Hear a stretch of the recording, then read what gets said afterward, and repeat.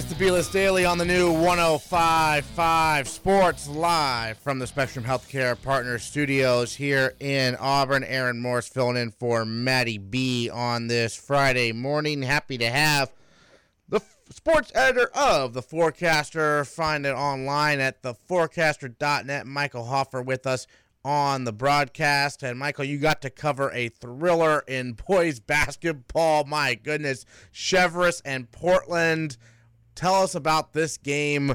What a thrilling one, right? One of the better ones of the season so far, I imagine. Yeah, and every once in a while you have a game you think it's definitely over, and it isn't, and it wasn't. And Portland's really scuffling right now, guys. We're not used to this. They've been so dominant the last 5 years, and they hadn't lost 3 games in a row in 8 years. But a couple of tough losses back to back. They lost to Bonnie Eagle in overtime on Wednesday, and then yesterday, they're up 41-25 with about 3 minutes to go in the third quarter. It looked like, they were going to cruise. And let's give Cheverus credit. They were really seeking a signature win. And, this is a team that no one's really talking about in Class AA North. But, like so many others, they are in the mix. I think they are capable of knocking some teams off in the playoffs. So I think Cheverus served notice last night that, you better start taking them seriously. But a great run. It was kind of sparked by a couple of different players. One is Akira Orium, who's a reserve. He came in, scored game like 16 points. Nick Galley, one of these who's been a top scorer all year, really got things going. And then down the stretch, Owen Burke with 6 straight points, including the 2 free throws to put Cheverus ahead to stay. And they go on and get the victory. It's just the second time in the last 14 games that Cheverus has beaten Portland. It kind of speaks to how dominant Portland has been over the last many years, especially against some of its top rivals. So, big step forward for Cheverus. It's possible if Cheverus wins out, they've got Deering and South Portland to finish. If they went out, they might get to host a quarterfinal. And let's not forget, in Class AA, the first round of the tournament quarterfinals, they're not at a neutral site. They're on the courts of the higher seeds. So, if Cheverus could play Deering at home as opposed to going to Deering or Portland or something like that, or Oxford Hills, it would certainly bode well for their chances to advance to the semis. And, right now, Portland's really soul-searching. This is a program that, historically, under Joe Russo, they get better as the season goes on, not worse. And, this group, as I said, they're really scuffling now. 3 straight losses. I think they're going to have to do a lot of soul-searching. They've got a couple big games left. They've got South Portland and Deering remaining. And, if they can win out and get back on track going to the tournament, everyone will take them seriously again as a contender. But, right now, it's just does not look like a typical Portland team. Portland baffles me. I mean, they beat Cheverus by 30 earlier in January, and then they get blown out the water by Thornton Academy in a game where they only scored 23 points, and then they had a tough 1-point loss to Bonnie Eagle, but then this game yesterday, obviously, that one hurts for sure, and finishing up with South Portland and Deering, so still some chances for them, but yeah, that's rough. So that's a baffling team. We saw them beat Oxford Hills early in the year in overtime. So yeah, it looked like the Portland of old. Yeah, they went up to Bangor. They had a 15-point lead up there. They wound up losing that game. They lost the game at Gorham when they had a 3/4 to the court heave go in, and they ruled it to come after the buzzer, which actually was proven correct when we saw the video. But so they've had some tough losses this year, and but like the Patriots, everyone was writing them off at 9-5. I still say with Portland, until you stick a fork in that program, and they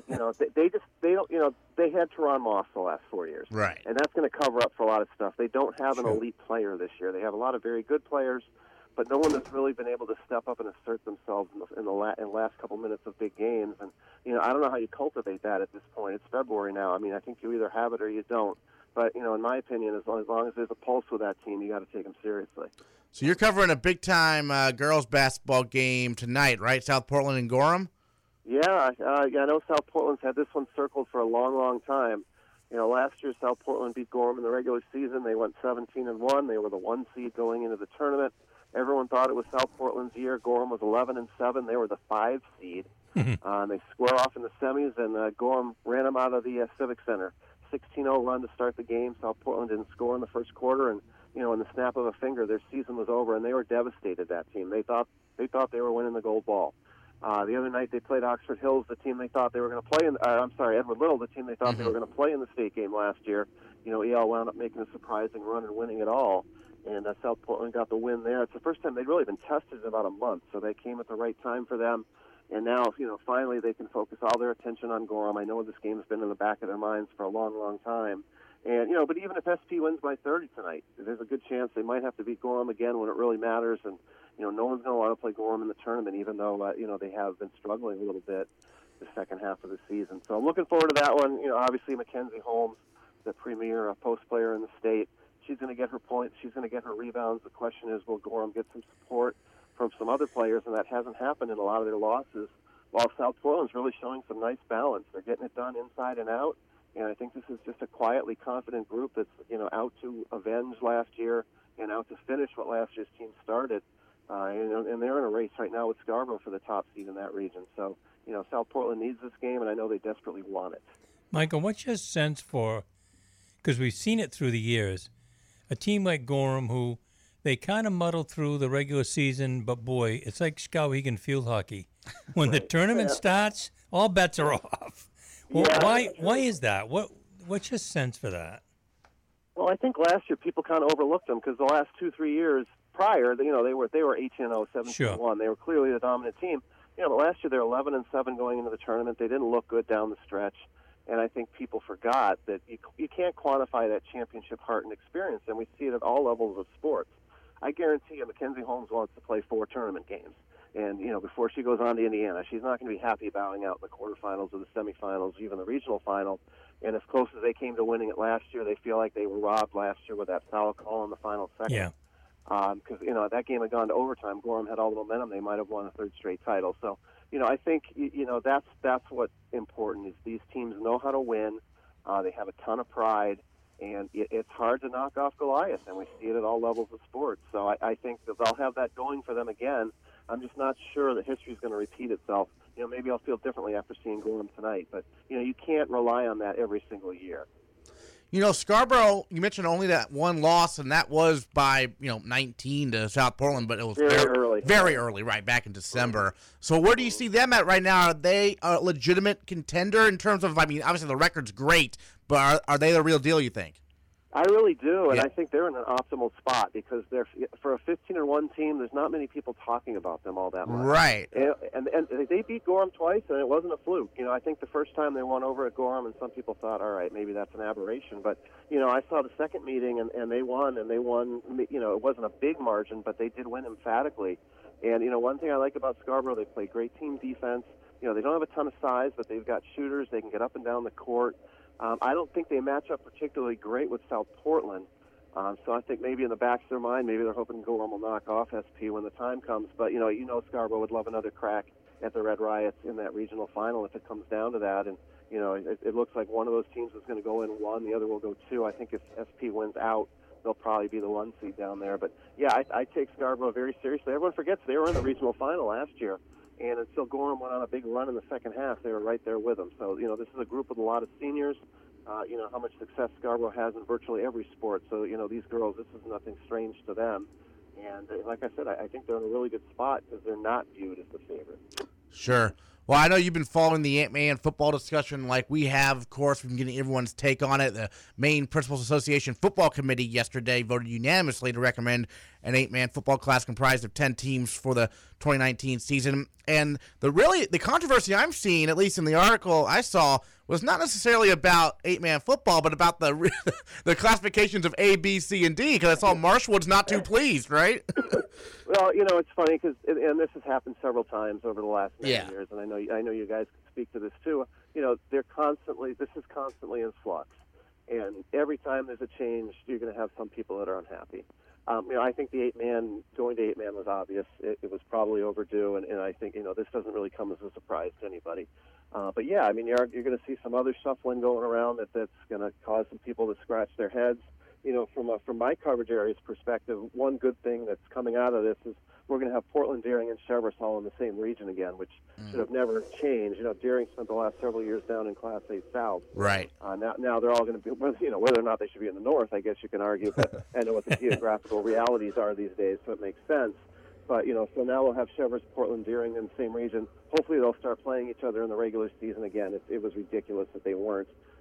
Deering didn't play Cheverus or Portland in a countable game the last several years. So we'll get those rivalry games back, hopefully. And, this is going to stay in flux, guys, because, some teams I think will play 8-man for a while. And, ideally we'll be able to build up strong enough where they can move up to 11-man again.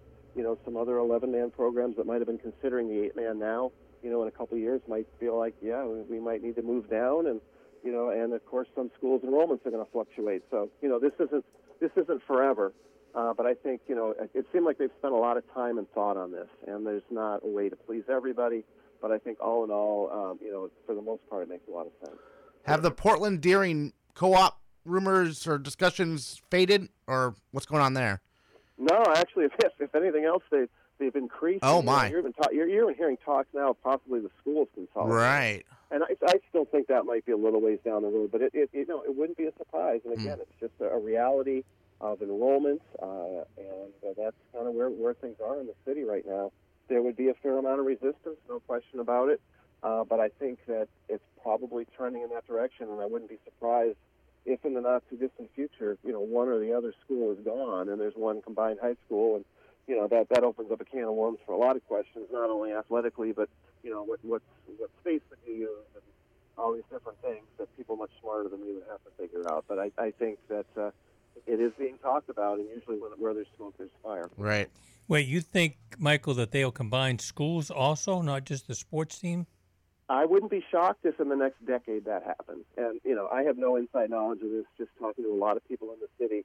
And the fact that they're already starting to, consider it, I don't know if they've really spent a lot of time studying it. But, like I said, once things are talked about out in the open, it usually means that they've been talked about in private. Sure. And, I think that it's at least being considered. And, I think there'll be a lot of people that are unhappy about it. There's a lot of pride in those two schools in the city, and people that have been to one or the other for over a decade, but over a century actually. And we'll see what happens. But I wouldn't be surprised if in the not too distant future that was a reality. Well, how about in your coverage area? I'm looking at hockey.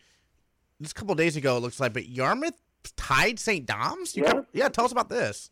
Yeah, I feel like, especially in the South, both A and B, it's very wide open with the exception of Greeley. Greeley's the clear favorite in Class B South, but every other team has an opportunity, I think, to make a run to a regional final. Cape's looking good.